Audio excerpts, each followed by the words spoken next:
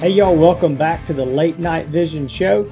This is episode 31, and this is the one and the only, the original, the first podcast related to all things night vision and thermal imaging. Anybody else who comes along with a podcast is just a copy of us. No, I'm just kidding.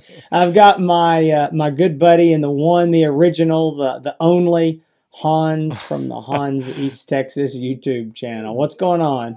Nobody would want to be me, I can tell you that. That was a heck of an intro for you and the show. Heck of an intro. Gosh, I might have exaggerated somewhere, but I don't know. Maybe. I'm going to tell you, from now on, you have the duties of introing the show if it's going to be that good every time. Oh, it's gonna get better.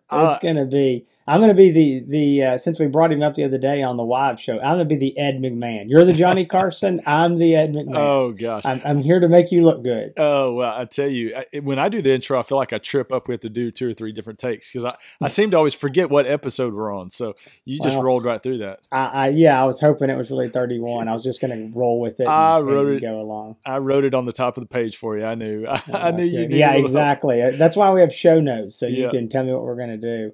Well, look, folks, it is episode 31. Can't believe we've had this many in the can. It's been fun. If you want to keep up with every episode of the Late Night Vision Show, the best place to find us right now is to watch the videos if you have time and if you're around your computer, and that's on YouTube. You can go to YouTube, click the subscribe. There's a little bell icon you can click. That way you'll be notified every time we've got a new episode that comes out. They do drop every Thursday. And if you don't have time to watch it on YouTube, then just definitely check it out on any of the major podcast apps, any of the hosting services. You can check it out anywhere from Google to Apple to anything in between. If you've got an app that's got podcast on it, most likely the Late Night Vision Show is there. So subscribe if you can and never miss an episode. You can also find us on Instagram and Facebook, and you can like, share, subscribe, follow, whatever you're supposed to do there. You can do the same thing for Hans. I know you can find him on Instagram. That's the main place that he hangs out besides YouTube, and he's always over there posting crazy pictures of hogs with tire jacks, and you got to go check that out. That's you got to go to Instagram and follow Hans there, but you can find him. Also on YouTube is the main place. He's dropping videos once a week there, so be sure to subscribe. While you're there, look, you've already found the Late Night Vision show and subscribed. You found Hans. Go ahead and just subscribe to Outdoor Legacy Gear while you're there too. And you can find me on Facebook and Instagram. I have to admit that my Facebook, Instagram, and YouTube are lacking right now, and that is because it's that time of year. Everything is blowing up. I can't answer the phone fast enough. I've got Hans helping me answer the phone and call customers back when he's free. So if you've got questions about thermal or night vision, if you're ready to purchase or you just need pre-purchase advice, give me a call, 877-350-1818. And you can find me at outdoorlegacygear.com. And you never know, you might call that number and old Hans might answer or call you back. It has happened. I have called a few people back and had some great conversations with some people. I tell you, it seemed like everybody that I called about questions about a scope, it seemed like all of them were podcast listeners and watching on YouTube or listening on the go. And it was great to hear from people that were calling, asking about scopes, but also were fans of the podcast and fans of just hog hunting. And really, they just wanted to talk about all the hog hunting stories.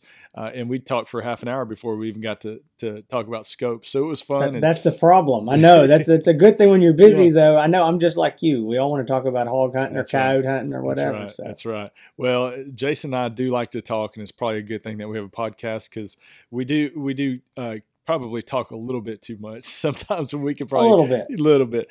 But hey, I wanted to say a special thank you to a friend of the show, somebody that a talented artist that actually, and if you're watching on YouTube right now, I'm going to show it. Made me. This is basically it's a Skinner knife. It's a custom Skinner knife, handmade, custom made. Put my logos on it. Man, I tell you, it's almost too nice to use. And This gentleman's name, you can find him on Instagram. It's AJTX Knives. And for all y'all out there in East Texas, I'm going to spell that AJTXKNIVES. Yes, I did have to look at it on the page because I am from East Texas. And so I had to check my own spelling. But go check him out on Instagram. Talented artist, man. Great, makes great knives. And it is amazing what he can do with just a piece of steel. Does everything custom. Friend of the show. And go check him out, AJTX Knives on Instagram. I'm telling you, if you give him an idea of a knife that you'd like to make, he can definitely turn it into a usable piece of art. And I'm thrilled to death with this knife. My kids have already said that when I pass away, they want it left to them.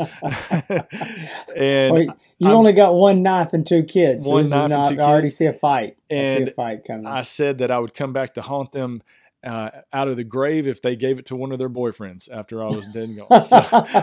Well, I'm gonna tell you something. I saw this knife last week, and it is one of the coolest knives I've ever seen. That logo on there, I'll just say this, I thought that it was laser engraved. It was a perfect match to Hans's logo. It was amazing, and Hans said he does it all by hand. It is awesome. I'm going to be talking to him and seeing about getting a knife made for myself because it's a really cool knife. Hey, quick question: Did he make that sheath for it, or was that something separate that you got? Yeah, actually, I got the sheath on my belt right now, so I can't take it off. But yeah, he did the leather, stitched the leather together, put my name on the sheath. He did everything. I mean, it was the sheath was nice too. Yeah, so go check him out on Instagram, AJTX Knives. That's KNIVES, and he's starting to get a bunch of orders, starting to blow up. And I am a huge. I don't know if I've told everybody else this on the show, but I'm a huge nerd when it comes to knives, and I treat my knives. You can ask Jason. I'm with Jason. He'll ask me to borrow a knife, and I'm like, no, I don't want you to use my knife because I don't want you to take the edge off of it. They're just for looks. He doesn't even use them. He just wears them around. And I love knives. I keep my knives in a safe. I've got some very nice, expensive custom knives that I've had people that have made me in the past. This one from AJTX is my favorite now, but I've got some nice knives, and I keep my rifles. I throw them around. I treat them rough. My knives are babied, and I don't know. I've always had a thing for knives, and when I saw AJ and his work, I wanted to get something custom done. So, man, I was tickled to death. But speaking of you and I being together, Jason and I actually got a chance to hunt with each other again last week, and we went there specifically to call up coyotes. That was the main purpose. If we would have saw a hog, we would have shot at it, but we were there to shoot coyotes for a friend of his that's had a coyote problem on his property. And man, we had a good time.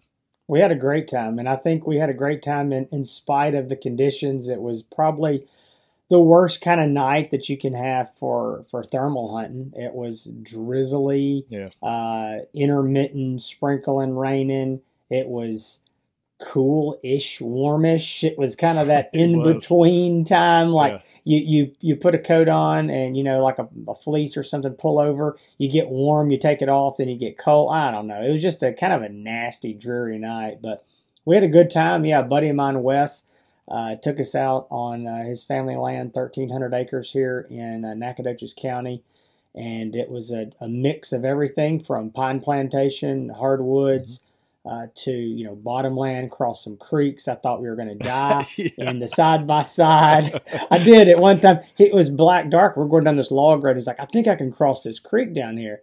And it's dark, and he pulls up to it and kind of pauses with the we're in this gator, John Deere gator, and all I can see is this steep drop off, and to me it looks like it's like 10 foot deep, and I'm like, no, but he drove off, and I panicked for a second. I thought we were like gonna turn over, and it was like 2 foot. But you were definitely freaking about going through some of those creeks and that low area. There's no doubt, but we had a great time. It was fun. Yeah, we did. And I have a little bone to pick with you because you posted something on Instagram about me, and it's 100% true. But so anybody that hunts with me knows that my most important item in my gear bag is a roll of toilet paper. And honestly, I got one sitting right here by my desk. By your desk. Right I hope here. you do not have an emergency during one of these podcasts. I take toilet paper with me everywhere. So I walk in Jason's house with a rifle and a roll of toilet paper under my arm.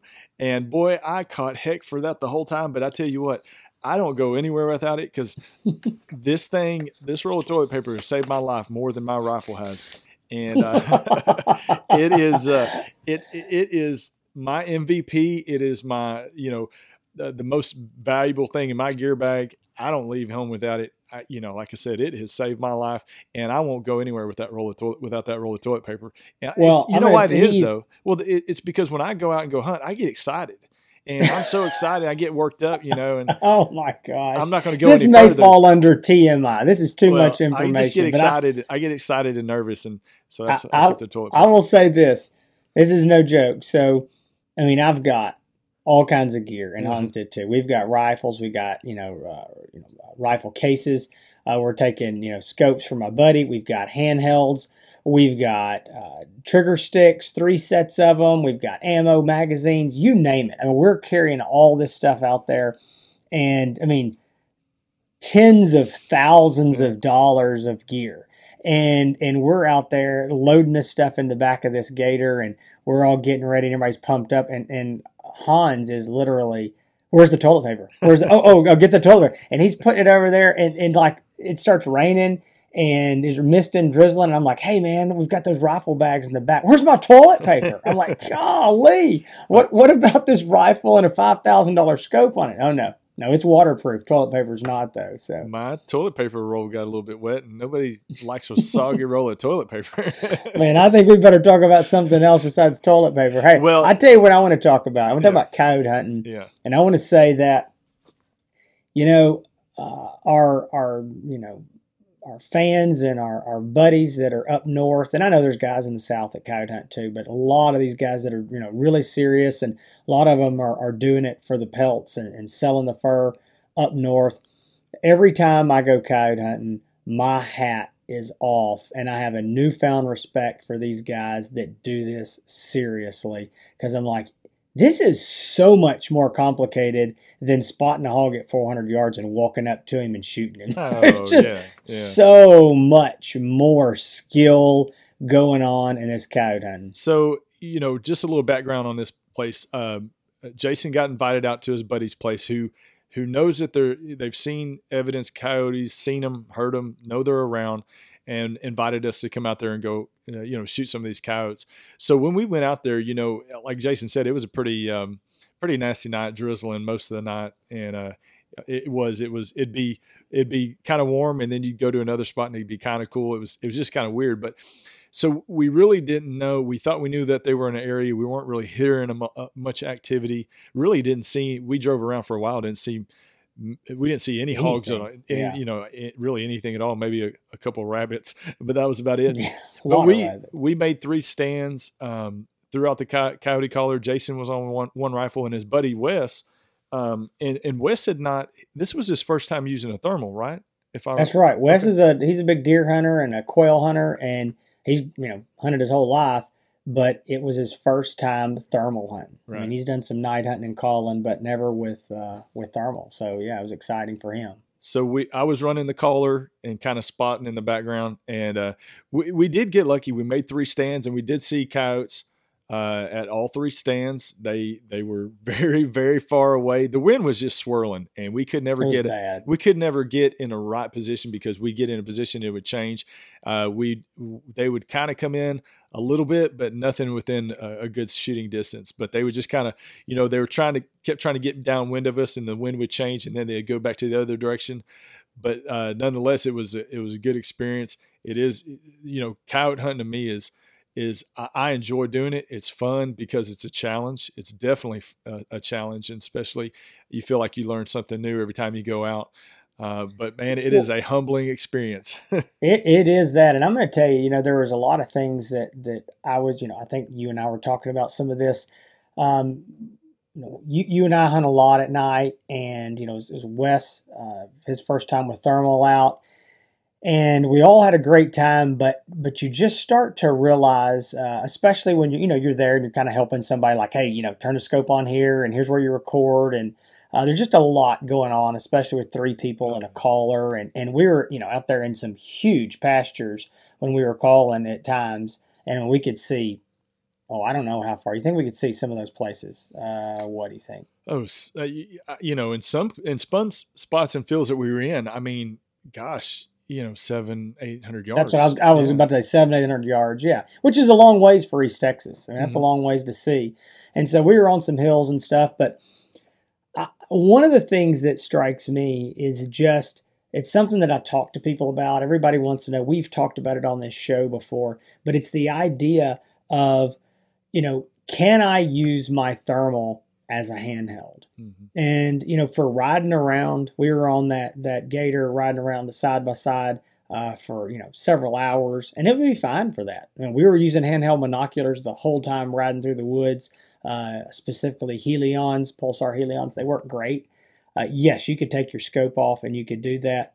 But when we were on those sets there, all set up on tripods and everything ready, even then, using that handheld was difficult. There is no way, and I'm going to say this, there's going to be somebody that's going to email us or call us and say, yes, there is a way, but there's no way that you can reasonably use your scope as a handheld while you're calling coyotes. Right. This is an example of that. With my handheld, I've got the rifle leaned up on the trigger sticks in the cradle there. I've got the buttstock against my shoulder, so I'm kind of holding it. It's we're all good, ready to go. Scope's on, and I've got the handheld. And multiple times somebody goes, "There's one over here," 4 o'clock. And so what do? Immediately, I'm trying to get the handheld into my coat pocket. I just got to get rid of it. And it would be nice. What I should do, I was telling Hans, I need something to put around my neck to let go of it. But you're trying to get rid of it. And there was one set we were on. Yeah. Wes says, here they are, they're coming. And I can't find them. Hans sees them, Wes sees them, I don't. And I am got this handheld, and I'm trying to get it in my pocket. And I can't. And this is exactly what I tell people. It's not that you can't clip that scope onto your rifle in the daylight. It's not that you probably can't do it in the dark. But it's trying to do it with an adrenaline spike in a hurry. And everything, your hands become Play-Doh, and just like you can't get it. And I can't get that binocular in my pocket. And they're like, okay. And they're getting ready to shoot. And I still hadn't got the handheld up. And so eventually I just drop it. I don't know what else to do. They're fixing to shoot. It's a disaster. And when we get done with the set, Wes goes, did you just drop that binocular on the ground? Yeah. And I was like, I don't know what else to do. I'm fumbling. I can't get it in my pocket. And, we're here to kill coyotes. And yes, I don't normally treat my equipment that way, but I didn't know what else to do. So I dropped a $3,000 thermal binocular in the grass, and it didn't hurt it. But it's just the point of, there's no way you could have a scope in your hand and get that thing back on there and in the same Picatinny slot, re-zeroed, ready to go. So it's just a comment that I had, an observation of actually, refreshing my memory of being in those situations of where you're in a big hurry. Right. Because with hog hunting, we're not normally in those. We're spotting and then stalking up to them. And even then, I think you need your scope back on your rifle. But anyway, I just was thinking about that. Yeah, I use a binocular too when I'm hog hunting, and I'm stalking up close, trying to get as close as I can, and putting that rifle in the cradle and sticking that binocular. I wear hooded sweatshirts with a pocket in the front where it's kind of easy to slip in there. But when you're coyote hunting, it's completely different because they come up on you so quick. You don't have a lot of time to do anything, to prepare. I mean, it's hard enough sometimes to remember to hit the record button because they run in so quick. But yeah, I was up in the back of the side by side up spotting, and after the coyote runs off, we hear this thud, and it was Jason ditching his binocular on the ground. He's trying to get ready for a shot.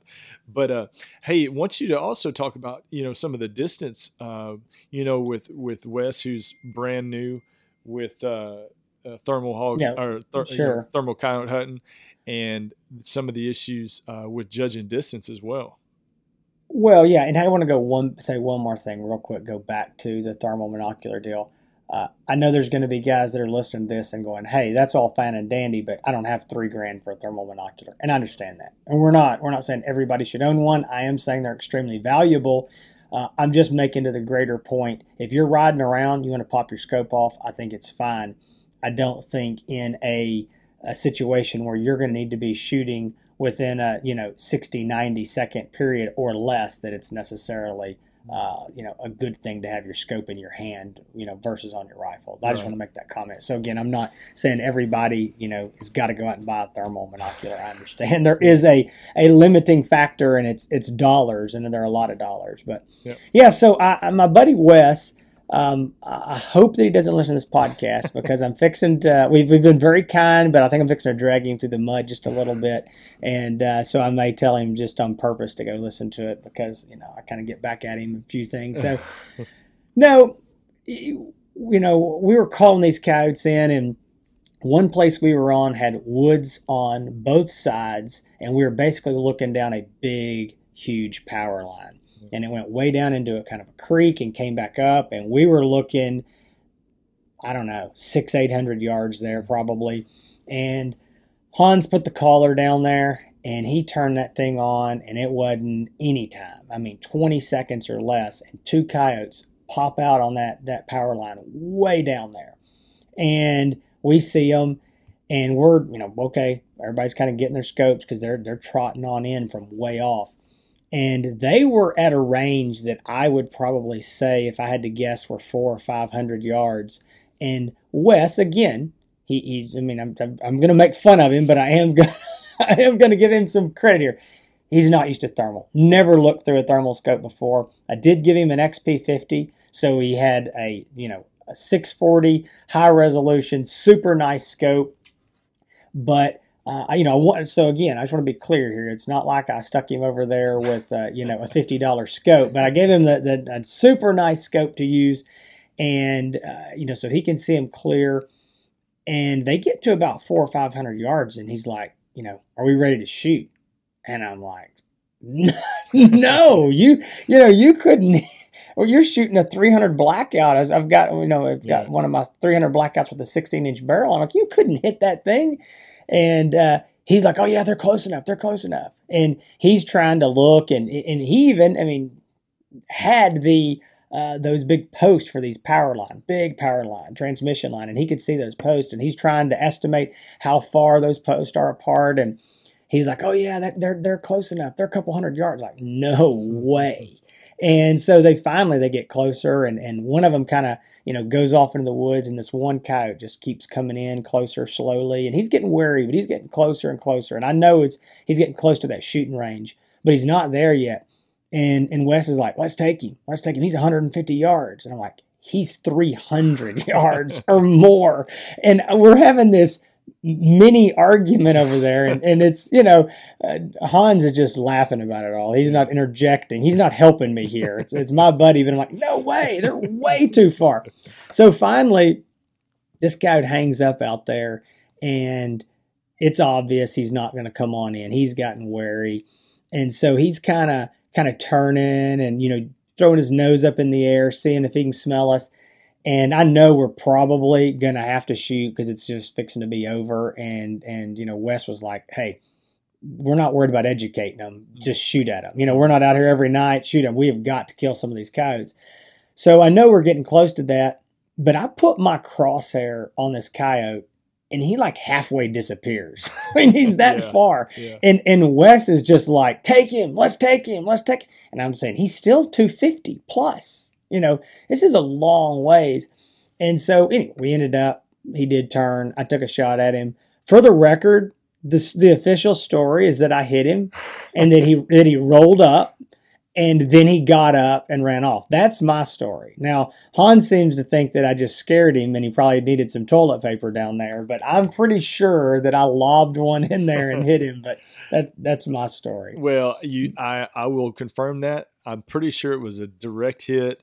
Now, in this lane they were shooting down was just about 10 yards wide. So I think he hit him and he kind of fell in the brush and maybe stumbled a number, half a mile, and he was snacking on something under a tree by the time we got. No, I'm joking.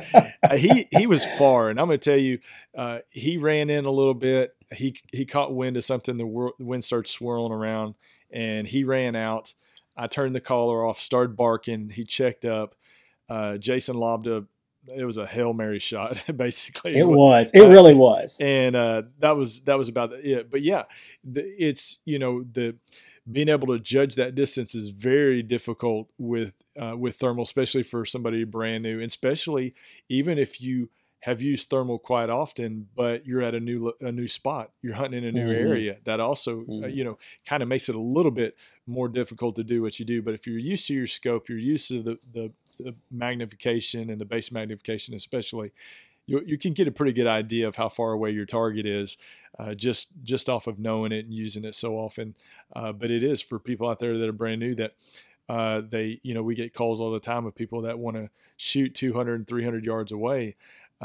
It's different. It's a lot. I tell people that call, it's a lot different than shooting during the day. It definitely is. Shooting with a thermal, shooting at night. And I know we've talked about it before on the show, as far as what realistic shooting range is. But that's it's something to keep in mind. And I talk to a lot of guys that they do want to shoot long range. And I think the number one thing is, if you want to do that, I think you need to be able to judge yardage. I mean, scary good to a T during the day. Yeah. I think you need a laser rangefinder, and you need to be able to look down there at a random spot and say, that's 275 yards, and you better range it and be within 15 yards of that.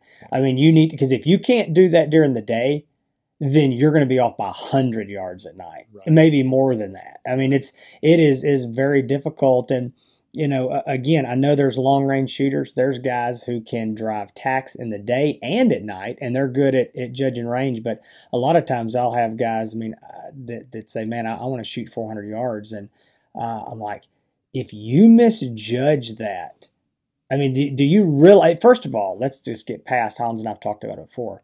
You've got to be able to identify and know that target, and I'm just not comfortable with that. I'm just not comfortable with it. But if you are, even if it's 350 yards, whatever, you've got to know how far it is and know what your holdover is. Because I don't care what caliber you're shooting. If you've got a 100-yard zero or even a 200-yard zero, when you get out there at that 300-400 yards, the difference in 50, 75 yards can be a lot, because that bullet is falling. Absolutely. And so I always would say you need to be able to judge in the daylight and know you're right, and back it up with a laser rangefinder, and then you got to have to know your holdovers too. I mean, if you can't rattle off the top of your head and say at 350 yards I need to be here, and at 400 need to be here, then it's going to take a lot of practice. But speaking of long range shooting and all that, that does segue into something we want to talk about, and that is the Pulsar Trail LRF laser rangefinder models. It would have been a great time to have one out there, and it was dumb because we actually had one. I've got one in my hands right now. I'm showing. I know it was. I had it. It was at the house, and we didn't bring it, which was just really dumb. But anyway, that's Hans and I. We didn't think that far ahead. But brought the toilet paper. The toilet paper's there. No laser rangefinder trail. We just had one for no good reason. Yeah. But so, I would say that I want to bring these things back up and talk about them, because they are shipping now. We've done a review. We've both done YouTube reviews on our channels. We've talked about them on the Late Night Vision show. But I want to just kind of give an update. We have not talked about them since they've been released, and they are actually on the shelves on the market. I don't know about on the shelves, because they're very hard to get, and we can barely get them on the shelves. When we do, they're sold, but they are out there, and they're slowly starting to dribble in as Pulsar gets more shipments every month. The question that I keep getting, and this is from people that have watched our review videos and listened to us on the podcast, is they want to know, has anything been changed Did they fix any of the problems or maybe not problems, but complaints that we had or suggestions? And my answer to that is maybe. And the reason it's maybe is because the model that Hans and I had that we tested out was a prototype, and it's been several months ago. So I've forgotten exactly how some of the things worked. Even watching our videos, there's just certain small little nuances that I'm not sure if it's exactly the way it was or a little bit different. So I'm going to tell you how it works now, and some of these things I believe are changes. The official word was there weren't any changes made, but I don't believe that. I think there were some minor improvements, unless I'm just crazy, which is always a possibility. But so let's talk about how it does work. And one of the main concerns that Hans and I both had was that when you turn on the laser rangefinder, the crosshairs disappear. And that was something that we both didn't like. And then it was like hard to get them back. I say hard. It was one of those deals. Adrenaline, you're trying to get them back in a hurry, and you could wait so long, and the rangefinder would time out, and your crosshairs would come back. We even got a video out there of me screwing up and taking a shot under pressure without the crosshairs up. And why are you laughing? I can't believe you admitted that on the podcast.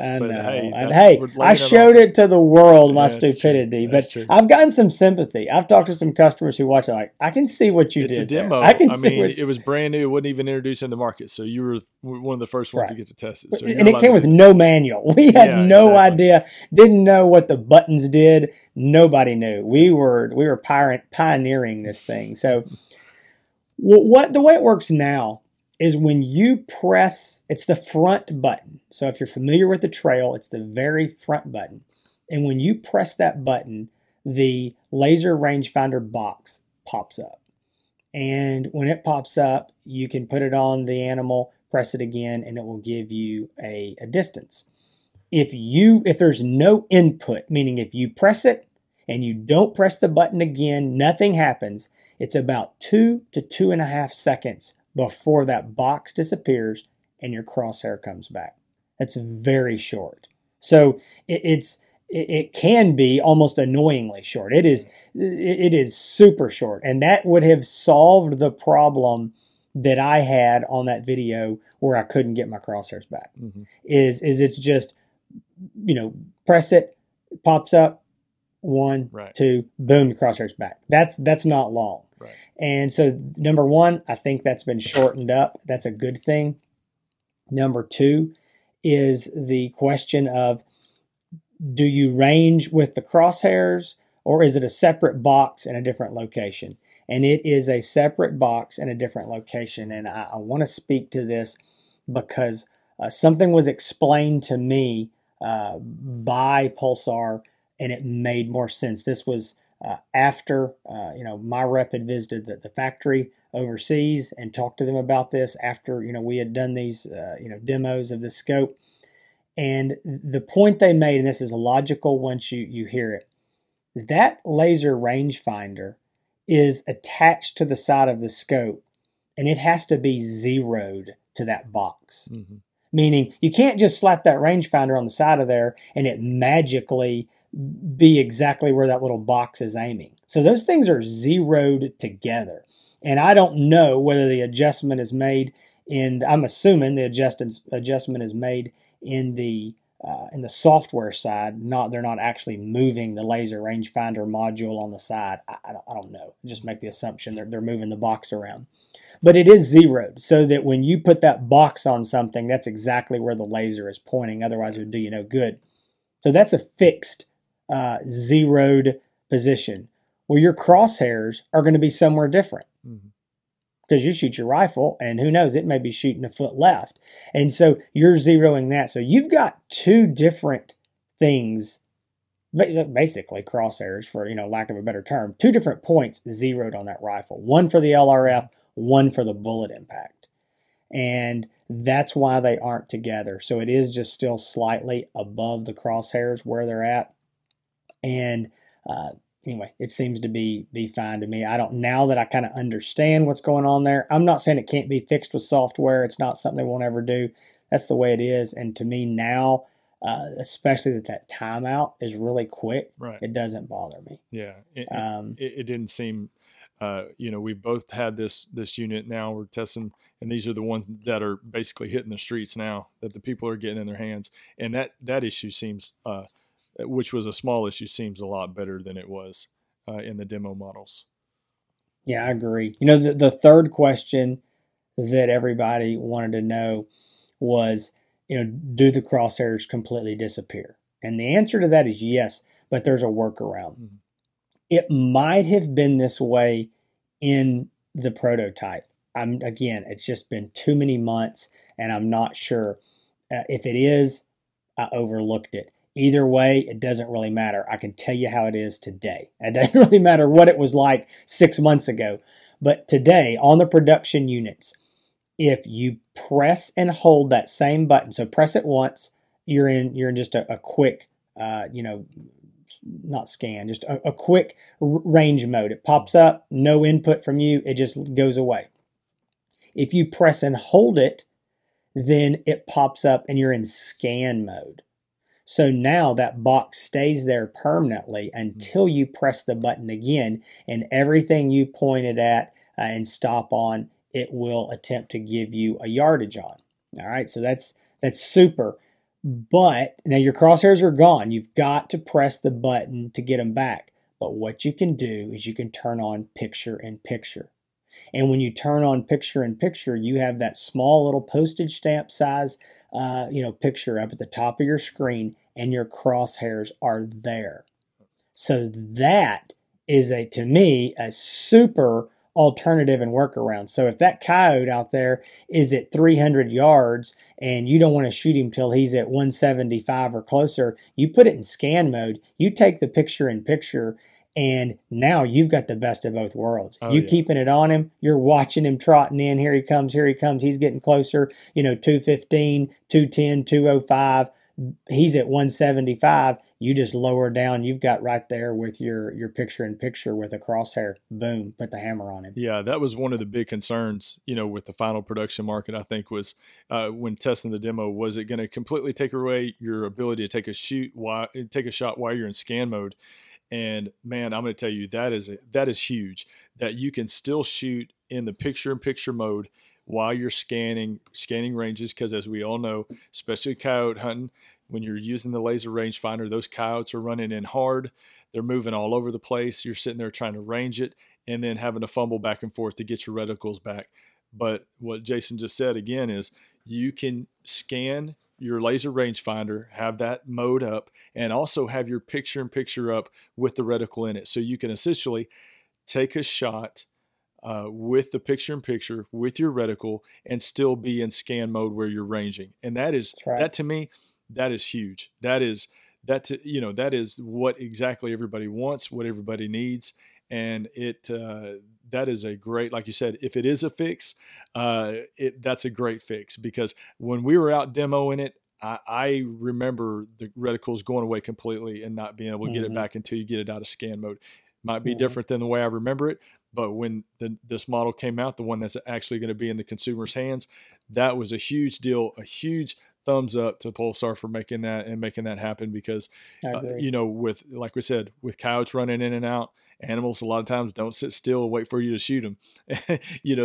They're all over the place. So being able to range and take a shot at the same time, perfect, hands down. Well, I absolutely agree. And there's one more thing I want to touch on here briefly, is that we mentioned this when we talked about, there was some news we kind of broke about the LRFs, and that was that they were actually going to be coming out with more than just the XP50 model. That's where everybody originally, that's what Pulsar said, this is what's coming. Maybe some other models later.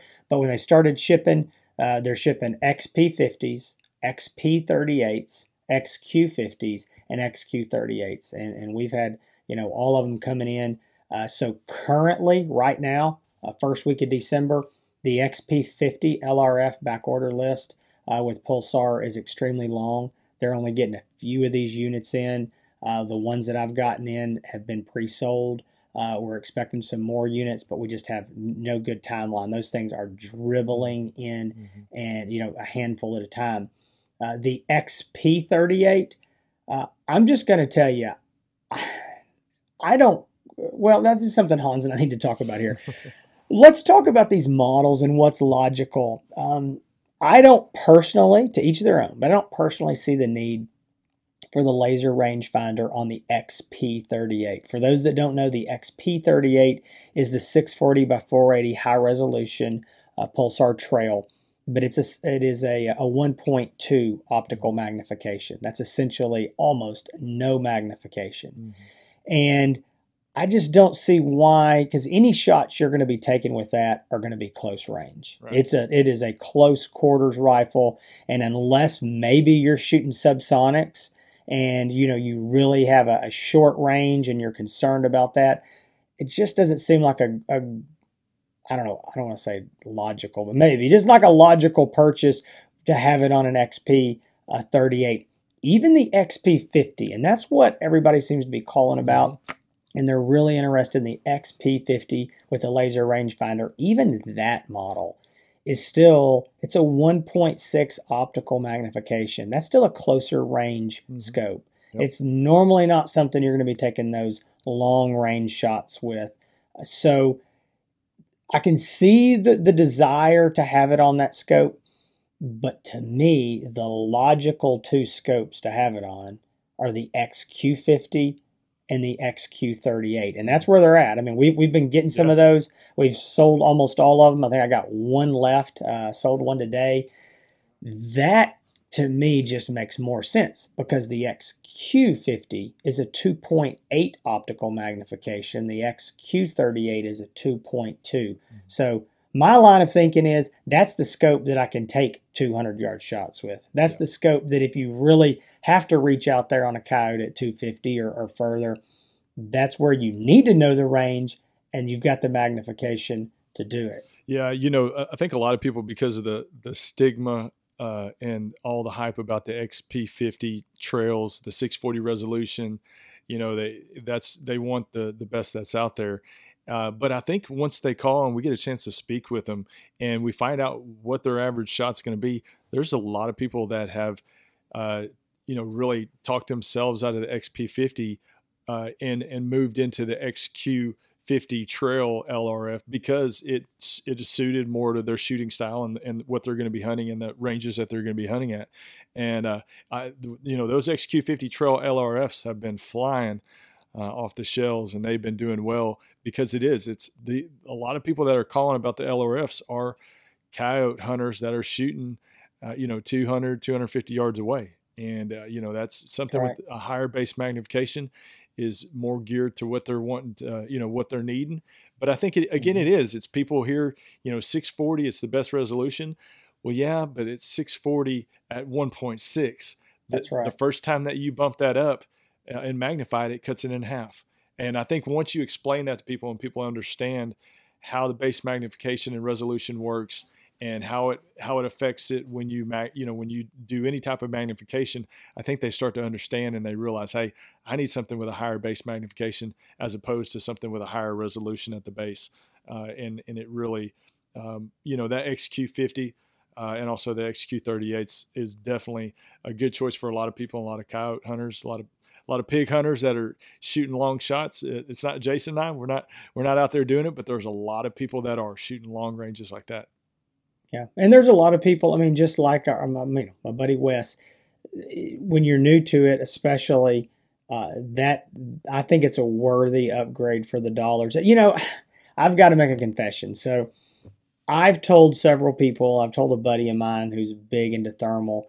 He said before the LRF had actually hit the shelves, he knew we tested it, and he goes, "What do you really think? Is it worth it?" And I was like, maybe coyote hunters, maybe long range, but if you're going to shoot, 200 yards or less, I don't really think so. Whatever. Well, getting out and using them more and more, and especially when Hans and I've talked about this. We hunt a lot on our own property, so we know those yardages, and it takes getting out there and getting on somebody else's place that you're not familiar with to open your eyes and go, oh yeah, not everybody is always hunting on a place where they know every single yardage of where everything's at. And just, being out there the night on 1,300 acres and going, I don't know if he's 300 or if he's 250. Right.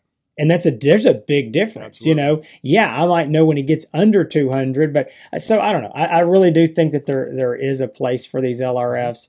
I'm thinking that this is just, crystal balling it. I think this is something we're going to see more of, and I won't be surprised that if in the future this doesn't become sort of like a video recording deal where just a lot of the nicer scopes are putting it on there. And again, speculation, this may be a fad that goes away, but I don't think so, because you're never going to get away from the just the common problem of judging distance at night. And so I really do think it's a worthy upgrade, especially in that XQ38, XQ50. I think it's affordable, worthy upgrade. So anyway, that's my 2 cents on it.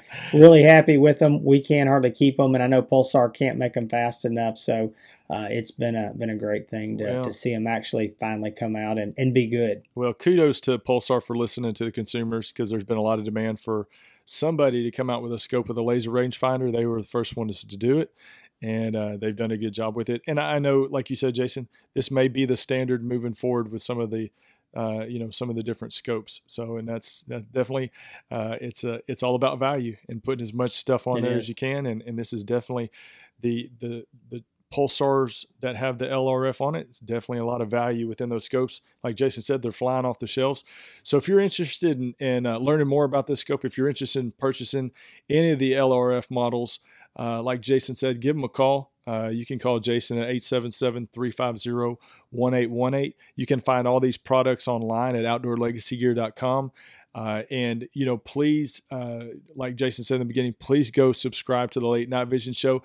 The show's growing like crazy. We've got some exciting things moving forward in the future that Jason and I are excited about. And we've got people coming on that's going to be very knowledgeable and going to shed a lot of light on a lot of different things in the industry. We've got stuff like that coming up. We've got some changes with the show that we can't announce right now, but hopefully here in the soon, we'll be able to announce some new things that we're going to be doing. But for Jason and I'm going to say thank you. Thank you for joining us. Go check us out on all the socials. We appreciate you joining us this week, and we look forward to getting back with you next week. Y'all have a good have a good week and take care. I can't say I'm stumbling. Y'all take care.